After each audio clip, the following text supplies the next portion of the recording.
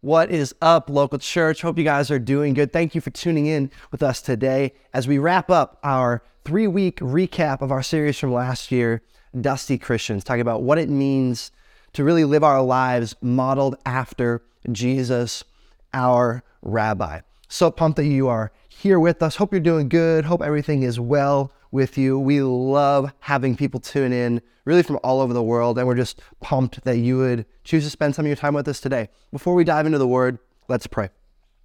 Father, we love you so much. God, we're so thankful for your word. God, we're so thankful for the fact that it can speak to us, God, in a brand new way every time we open it up, God, every time we lean into it today. So that's what we choose to do today. For the next 25, 30 minutes, Father, we choose to lean in and ask that you would speak to us, God. We love you. In Jesus' name, amen. If you were to look up in the dictionary, church kid, you'd probably find a picture of me beside it. Church kids, we're kind of our own breed. We're weird on like a bunch of different levels. Grew up, some people say it's like I was born in the pew, and I just, I was exposed to so many great things, a couple weird things, for example, we were taught Bible stories by vegetables. You had Bob the tomato, Larry the cucumber. In fact, before there was Marvel, before there was Captain America, there was a Larry boy. Larry boy. Now, I kid you not, this was a superhero based on a cucumber, and he had plungers on his helmet. I may or may not have gone to this is another weird, church kid thing. I didn't go to a Halloween party or go trick-or-treating dressed as Larry boy. I went to a harvest party. This is what we would do at church. We wouldn't go trick-or-treating. We would go to the harvest party. And I just, as if that wasn't church kid enough, I thought, I'm going to take it up a notch. I'm going to go dressed as Larry boy. And, we would also, you'd have people dressed up as like, a lion, but like, it was like clear that it was like, from like Daniel and the Lion's Den. Basically people would just steal all of the costumes from like the Christmas production and like, oh, I guess we'll just bust these out early and use them. Church kids were weird, we weren't allowed to wear, or we weren't allowed to watch. There definitely was some things we weren't allowed to wear. I don't think I've ever worn a shirt with a skull on it. I think if I'm 30 years old, and I think I would still feel guilty and I would still not want to tell my mom if I did. So I'm just avoiding it still to this day. But some things we weren't allowed to watch, for some reason, Narnia, all good. There's a little bit of sacrifice in there, when Aslan's on the stone table, there's like some demonic type things, but all good. Totally fine. Totally okay. Lord of the Rings, it's all good, ring race, Gollum, orcs. You know what though? Totally okay. Church kids, go ahead and watch it. But then there's this little boy, 11-year-old boy named Harry, who just wants to go get an education for himself at the school called Hogwarts. And all of a sudden, all the Christian parents are up in arms. But it's okay, It's all okay. I'm not still mad about it. I've worked through it. I'm processing it still. Church kids were weird. I don't know if any other church kids out there also did this thing that was weird. This is something that I personally found happening throughout my life. It's kind of a classic experience. You're at youth group, or you're away at a conference or a retreat, and somebody would get up and they would begin to share their testimony. They begin to share the darkest moments of their life and how God saved them and how God redeemed them. And as a church kid, I don't know if there's anybody else, I used to get testimony envy. They'd be like, yeah, so like, I was just like strung out on drugs. And I was just like, no way, that's crazy. No, that's so cool. They'd be like, yeah, so then I was living on the streets. And I was like, I love the streets. Wow. And it's like, I had grown up so sheltered, and there was so much that I hadn't experienced in my life. It's not that I was like, oh my gosh, I really want to do drugs, but it was like this weird, there was all of these things that I hadn't experienced, didn't know anything about. And I'd hear somebody get up and talk about them, and I was like, that's crazy. I'd look at my life, and I think there was a time that I didn't even think that I really had a testimony. I'd hear stories of people who had just been in the worst situations and how God had just done something so radical in their life. And then I'd look at my life that honestly had gone pretty well up until that point. And I'd look and be like, I don't really know, like, if I have a testimony. What I'm learning is that I think that was actually kind of a skewed idea of what a testimony is, an incorrect idea of what a testimony is. I used to think that a testimony was just about the past. But what I'm learning more and more as I get older is that a testimony is also about the right now. That your testimony is also about the way that Jesus is shaping and forming your life right now, today. As you're growing more in your discipleship with him, as you are experiencing his love and his grace in refreshing and life-changing ways every day, looking more and more like him, today is your testimony. That's the title of my sermon today. Today is your testimony. Your testimony doesn't just end the moment that you're saved. Your testimony is continually being written as you live a life that is holy and set apart and determined to live a life following in the footsteps of our rabbi. A working definition of testify is this: serve as evidence or proof of something's existing or being the case. That it's testified, it's you want to serve as evidence or proof of something's existing or being the case. So what is it about your life? What is it about our lives today that give evidence, that gives proof to what Jesus has done, to who Jesus is, to how he is, how he had, and how he is continually changing our life and at work within us? It's testifying about not only who he was, but who he is and who he will continue to be, that he's changing us from the inside out every single day. Matthew chapter 5, verses 13 through 16 says, "You are the salt of the earth. But if the salt loses its saltiness, how can it be made salty again? It's no longer good for anything, except to be thrown and trampled underfoot. You are the light of the world. A town built on a hill cannot be hidden. Neither do people light a lamp and put it under a bowl. Instead, they put it on its stand, and it gives light to everyone in the house. In the same way, let your light shine before others, that they may see your good deeds and glorify your Father in heaven." Your life is meant to be salty. Your life is meant to shine, to stand out, to be seen. It's meant to testify, to tell the story of the gospel, to tell of who Jesus is and what he does. Writing to the church in Galatia, the Apostle Paul describes a life that is marked by the Spirit of God. Galatians chapter 5, verses 19 through 25. "The acts of the flesh are obvious: sexual immorality, impurity, debauchery, idolatry, witchcraft, hatred, discord, jealousy, fits of rage, selfish ambition, dissensions, factions, and envy, drunkenness and orgies, and the like." Whoa. It says it in the Bible? Yeah, you need to read your Bible more. "I warn you," the Apostle Paul says, "as I did before, that those who live like this will not inherit the kingdom of God." So there's one way to live. But the Apostle Paul goes on and he says, "But the fruit of the Spirit is love, joy, peace, patience or forbearance, kindness, goodness, faithfulness, gentleness, and self-control. Against such things there is no law. Those who belong to Christ have crucified the flesh with its passions and desires. Since we live by the Spirit, let us keep in step with the Spirit."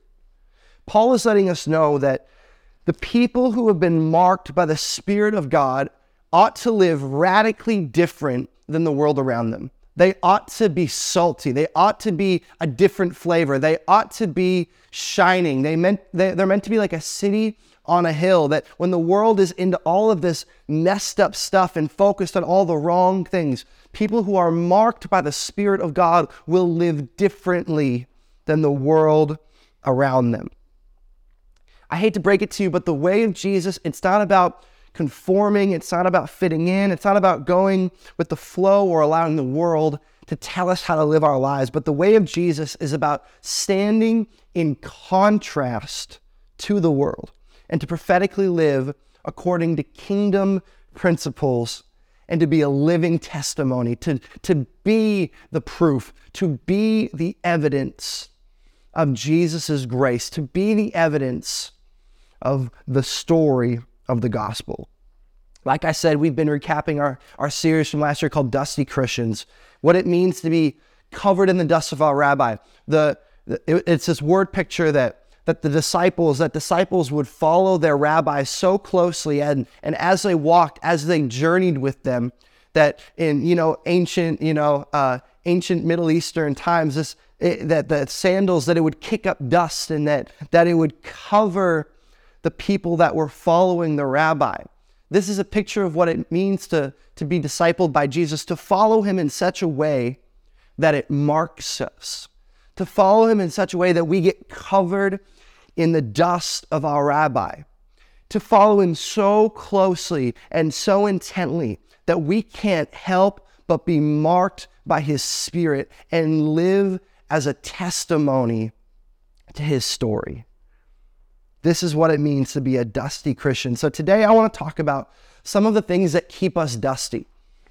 Some of the things that are a testimony to the story of Jesus and our relationship with him. I want to talk about three rhythms that we can implement. The people of God for centuries and centuries lived their lives and followed their Father, followed God according to principles and according to patterns, to rhythms. They had festivals and ceremonies and traditions. These were meant to be things that, as we read earlier in the words of Paul, kept them in step with the Lord, to keep in step with the Spirit. So today I want to talk about three rhythms that will keep us dusty, that will keep our testimony fresh, that can make it so that today is your testimony. The first rhythm is this: to meet with him daily.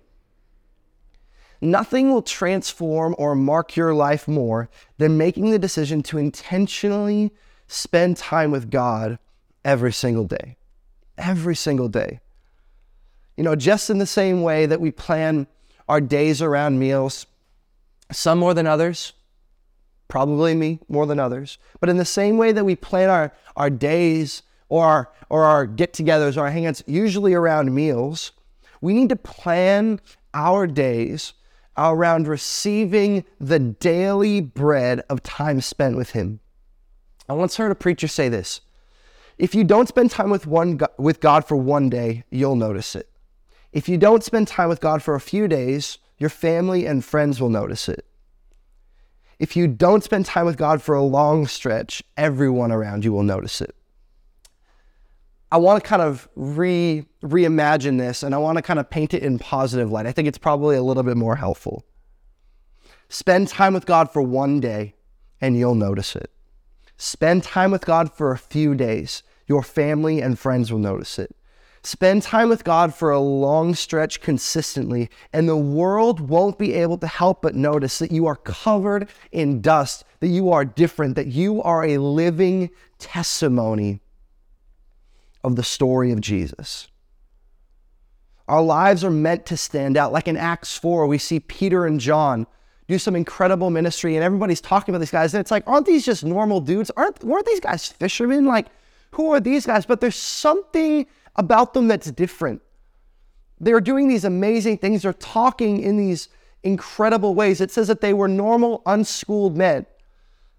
But people could tell, the word says, that they had been with Jesus, that they had been marked by time spent with him. John chapter 15, abide in me and I in you, Jesus says. As the branch cannot bear fruit by itself unless it abides in the vine, neither can you unless you abide in me. I am the vine, you are the branches. Whoever abides in me and I in him, he it is that bears much fruit. For apart from me, you can do nothing. The Greek word for abide here, the original language that this was written in, is meno. Meno, and it means not to depart, to continue to be present, to be held, kept continually. When we talk about spending time with Jesus every day, reading the Bible, prayer, silence and solitude, what these really are, these are all practicing abiding. These are all practicing this idea of continually being present with him. You see, abiding reminds our souls that the only chance that we have of a fruitful and flourishing life is if we do it hand in hand with him every single day. Not departing from his presence, continually being present with him, continually being held and kept by him. Every day we can wake up and be reminded of his promises, of the good news of his grace, of how we've been forgiven, healed, set free. We're reminded of the hope that we have in him. Every day we can wake up and be reminded of the promises, of the good news of his grace. Every day we need to put our lives on the altar and say, Lord, my life is so much better off in your hands. I surrender control to you fully. Every day we can boldly approach the throne of grace and say, Lord, I'm sorry for falling short. Would you please forgive me and teach me how to live according to your words? This is abiding. This marks us. When we are intentionally carving out time in our schedule to spend time with him every single day. This marks us. A couple weeks ago, I just had a son, my first born kid. His name is Charlie, and he's just absolutely the best. And he doesn't do it quite as much anymore, but the first couple weeks and first month or so of him being born, he really just slept really, really well on both of our chests. Still does it with Jane. I'm a little bit jealous of it, not with me anymore. But I make him smile, and we play together all the time. But Jane just comforts him so well. But when he would, it was so cool. One day, maybe not cool for him, but one morning, he just wouldn't go down, and from about 5 to 7, I had him asleep on my chest and kind of doing skin to skin, and so this is happening, and then he wakes up at 7, and he actually had this big mark on his face, and it didn't really go away. It wasn't one of just like those sleep things, but it was there all day. And we were kind of, we're new parents, and we never had a kid before. So we're like, oh my God, what did we do wrong? But we just, figured it was, we kind of looked into it, and turns out it was just a heat rash. And it went away, within by the end of the day, it was totally okay. He isn't scarred or anything like that. But man, it marked him. Time spent intimately with his Father marked him. And this is what happens when we spend time with him every single day. When we lean in close to him and say, God, I need you. God, I can't get through this day without you. God, I can't flourish. God, I can't be fruitful without you. God, I need to continue to be present. When we do that, it marks us. It covers us in dust. Mark 1:35. Speaking of Jesus, it says, and rising very early in the morning, while it was still dark, he departed and went out to a desolate place, and there he prayed. We see here that even Jesus needed to abide. Even the Son of God needed to practice abiding. He needed to practice continuing to be present with his Father. If Jesus had to, how much more do we? And I've never really noticed it. I don't know if I was just reading a different translation, but I've never noticed that word desolate before. Some translations say secluded, but desolate, it really jumped off the page to me. And in the Greek, it's this word eremos, and it means solitary, lonely, desolate, uninhabited, a desert, wilderness, an uncultivated region fit for pasturage. Honestly, sometimes that's how it feels when I get up in the morning. It feels lonely, it feels desolate. When I spend time with him, sometimes it's like I'm all alone. Oh my gosh, my phone is away. This is so weird. Like it goes against kind of all of the modern laws of what I need to honestly, for anything to significant really to happen in my life. It feels desolate. This verse in Isaiah 51 though says this, for the Lord comforts Zion. He comforts all her waste places and makes her wilderness like Eden. her desert like the garden of the Lord. Joy and gladness will be found in her, thanksgiving and the voice of song. God is saying this to us today, that if you devote yourself to the desolate place, that if you devote yourself to the eremos, that he will cause something new to bubble up on the inside of you. He will cause your life to flourish. He will cause your life to be fruitful. He will mark your life. And I just felt led to really just take a second and just kind of pray and declare over any person here who it's like you've been trying this for so long, you've been trying to figure out your rhythm, and it just feels like you haven't been able to nail it down. I know it's so I'm just going to take a second. Lord, I pray for any person here who's just been struggling to really make this a part of their daily walk, their daily life. God, I pray that this verse in Isaiah would be a prophetic signpost for them, that it would be like an Eden, Lord, that there would be a flourishing, that something new would bubble up, that it would be life-giving, it would be life-changing, that these moments spent with you, that it would finally click, that they'd finally find the rhythm, Lord. Thank you, Father. Continue to seek after and continue to abide and watch as your life flourishes, watch as your life is marked. The second rhythm, gather and worship with other believers weekly. Hebrews chapter 10, let us consider how we may spur one another on towards love and good deeds, not giving up meeting together, as some are in the habit of doing, but encouraging one another, and all the more as you see the day approaching. Psalm 95, come let us worship and bow down. Let us kneel before the Lord, our Maker.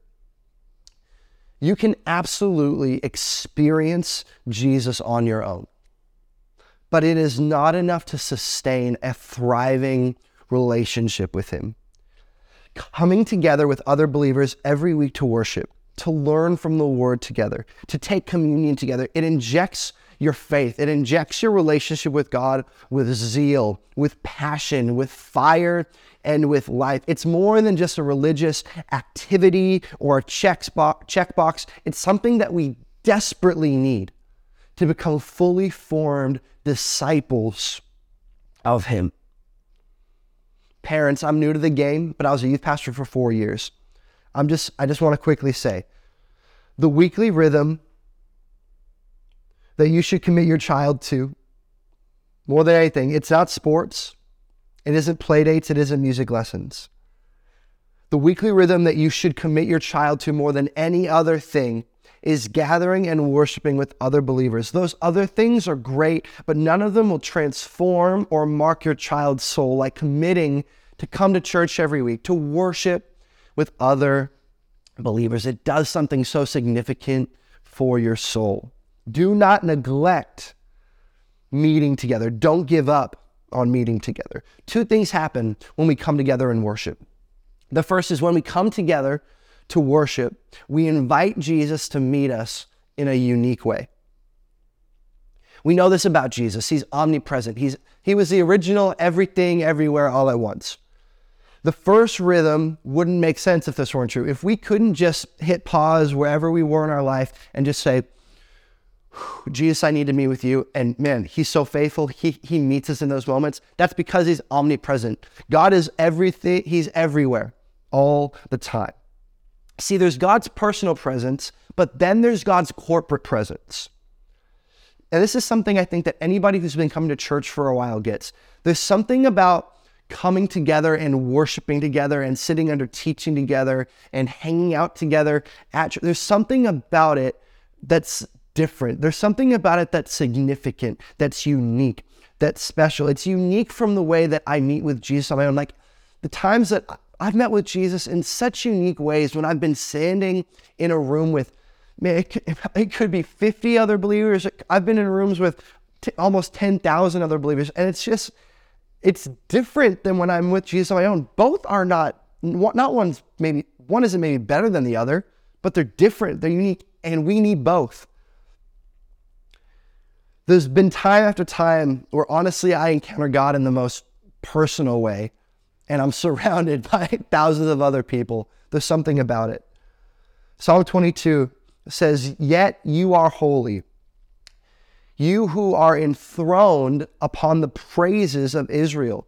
So when we come together to praise him, when we come together to worship him, to minister to him, which, by the way, it's the church's first goal, to minister to him, to give him glory, to give him honor. That's why we do this first and foremost. When we do that, when we minister to him, it's wheeling out the throne for him to come and sit on. It's like bringing out extra chairs when you have people over. It's wheeling out the throne and saying, God, would you please come? Would you please meet with us? Matthew 18 says, for where 2 or 3 are gathered in my name, there I am among them. That means that whenever we gather together, we can expect him to show up. We can expect him to move. We can expect him to take his seat, to take his rightful place on the throne. When we come together to worship, we invite Jesus to meet us in a unique way. That's why we gather.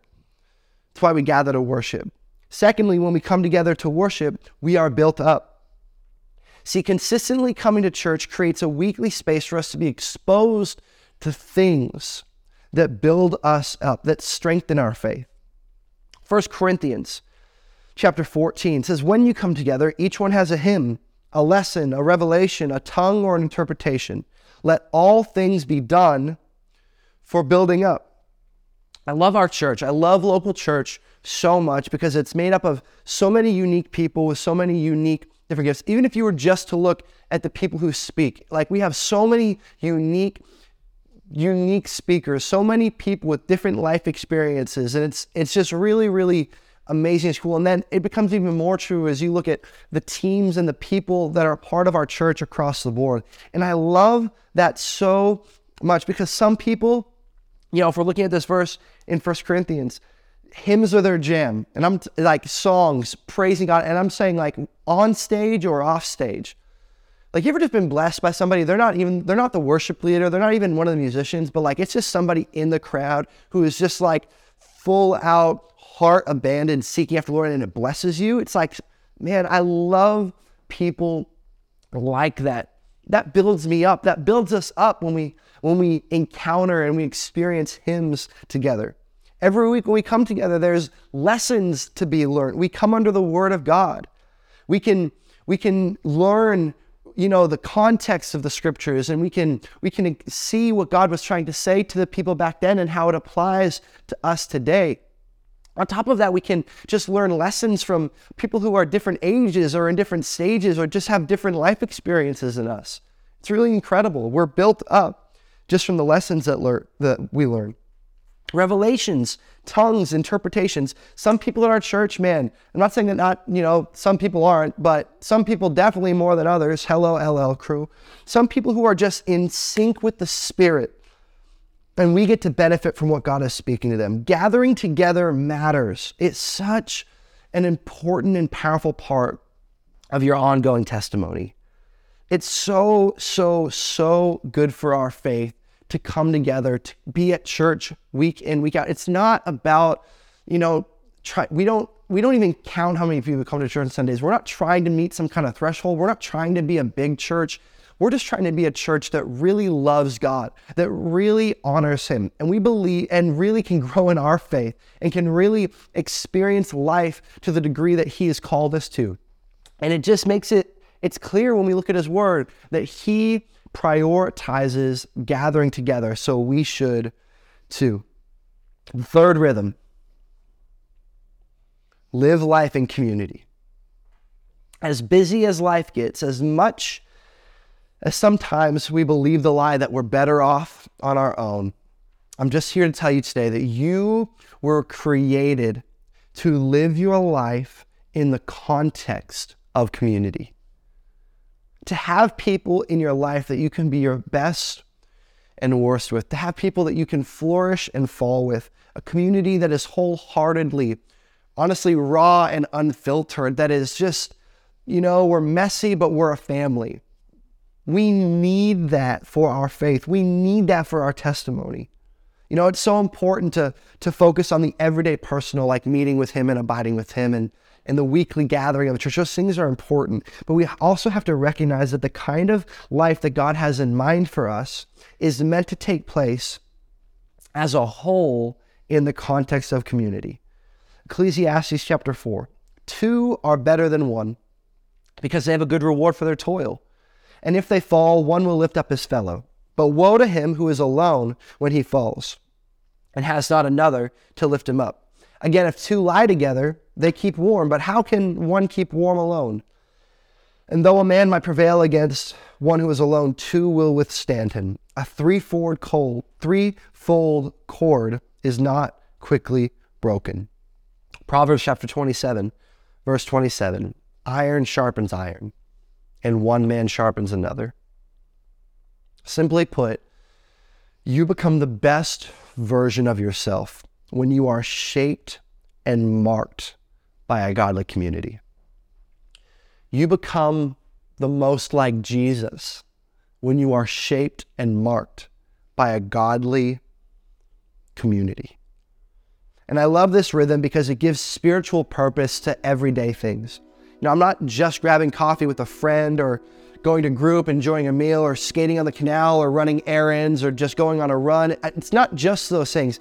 I'm constantly being formed more and more into the person that God has called me to be as I'm sharpened, as I'm picked up, as I'm warmed by the people around me, by my godly community.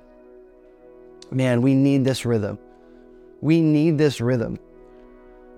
But honestly, it only works when we do it God's way. We have to push back against the world's vision of community that is self-serving, shallow, unforgiving, and without purpose. God's vision is this, Acts chapter 2. They devoted themselves to the apostles' teaching and to fellowship. To teaching and to fellowship, right there. To the breaking of bread and to prayer. Everyone was filled with awe and the many wonders and signs performed by the apostles. And the believers were together, and they had everything in common. They sold property and possessions to give to anyone who had need. Every day, they continued to meet together in the temple courts. They broke bread in their homes and ate together with glad and sincere hearts, praising God and enjoying the favor of all the people. And the Lord added to their number daily those who were being saved. Amen. Amen. God, let it be in our time. Let it be in our city. A community like this would be the most incredible testimony to the story of the gospel. If there was just a group of people, and I believe this kind of church we're building in Jesus' name, people from different walks of life, different ethnicities. Honestly, I was out a couple last week with a group of guys, and it's like, and I was telling Jane about who was there. I was like, oh, this guy. And Jane said to me, outside of church, there's no reason that group of guys would be hanging out together. And man, that's what I love about the church. I love that it brings together people who otherwise have no reason to get together.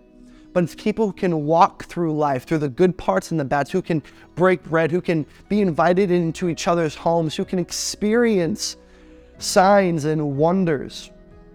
This is a community that God is after. And honestly, that is a testimony to the gospel. It is such a special testimony. That's why this rhythm matters.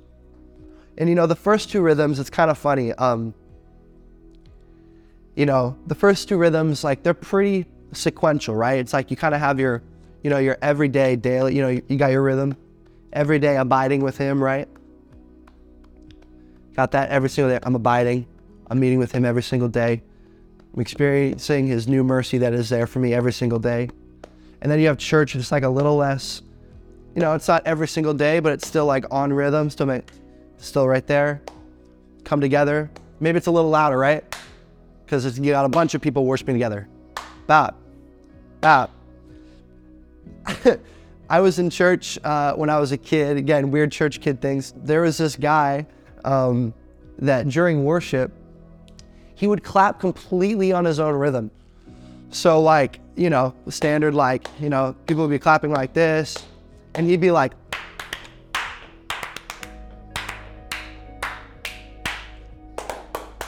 and he would do that for all of the fast songs. As a kid, I honestly thought it was the weirdest thing ever.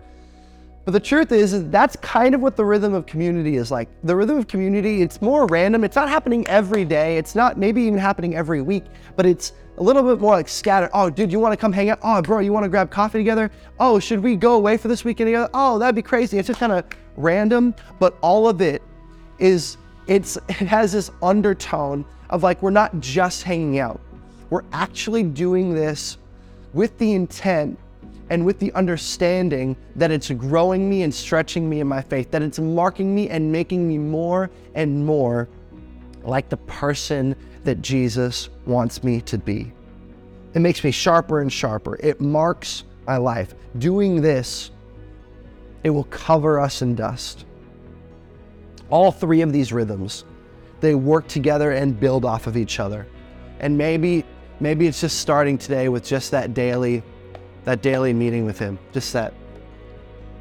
Maybe as I was talking, you're like, yeah, okay, I need to come to church every single day or every single week. I mean, you can come every single day. Nobody's going to be there most of the time, but or maybe it's like, no, actually what I need to do, I need to open my heart up again afresh, and I need to devote myself to community. Maybe just start with one, but man, when you get all three going, as they begin to blend together, it proclaims the message of the gospel to the world around us. Your today will be your testimony. Hey, if you're here today and you've never given your life to Jesus, if you've never made the decision to be a disciple of him, to be a Christian, and you've been listening and you feel like maybe there's been a little bit of like a pulling on your heart, I believe that that's God. I believe that God is speaking to you and that God is coaxing you into relationship with him. So what I'm going to do in a second is I'm going to pray a prayer, and I'm just going to invite me, wherever you're watching from, just to repeat after me. And if you're watching this live, there's going to be people all around the city, again, maybe even all around the world. They're going to be praying at the same time as you. We're going to pray that prayer, and then afterwards a link is going to appear in the chat, and you can click that to get connected and get more resources. So if you want to, experience a relationship with Jesus, who loves you, who died for you, who forgives all your sins and can help you live a holy life that is set apart, that is a testimony, just repeat these words after me as I pray. Dear Jesus, I give my life to you. I've fallen short time and time again, and I recognize that my life is better in your hands. I invite you to be Lord of my life, and I pray that you forgive me for my sins. I commit my life to you. I love you. Amen. Hey, come on, let's give it up for these people. And for everybody else, I'm praying and believing that this week, that God would continue to speak to you through this word, that God would continue to speak to you about these three rhythms, about abiding, about gathering together weekly, about living life in community. And I'm praying that God would solidify what we talked about today, and that it would take root deep in your hearts, and there'd be a great harvest from it. Local church, we love you so much. We'll see you next time. Have a great week. Bye.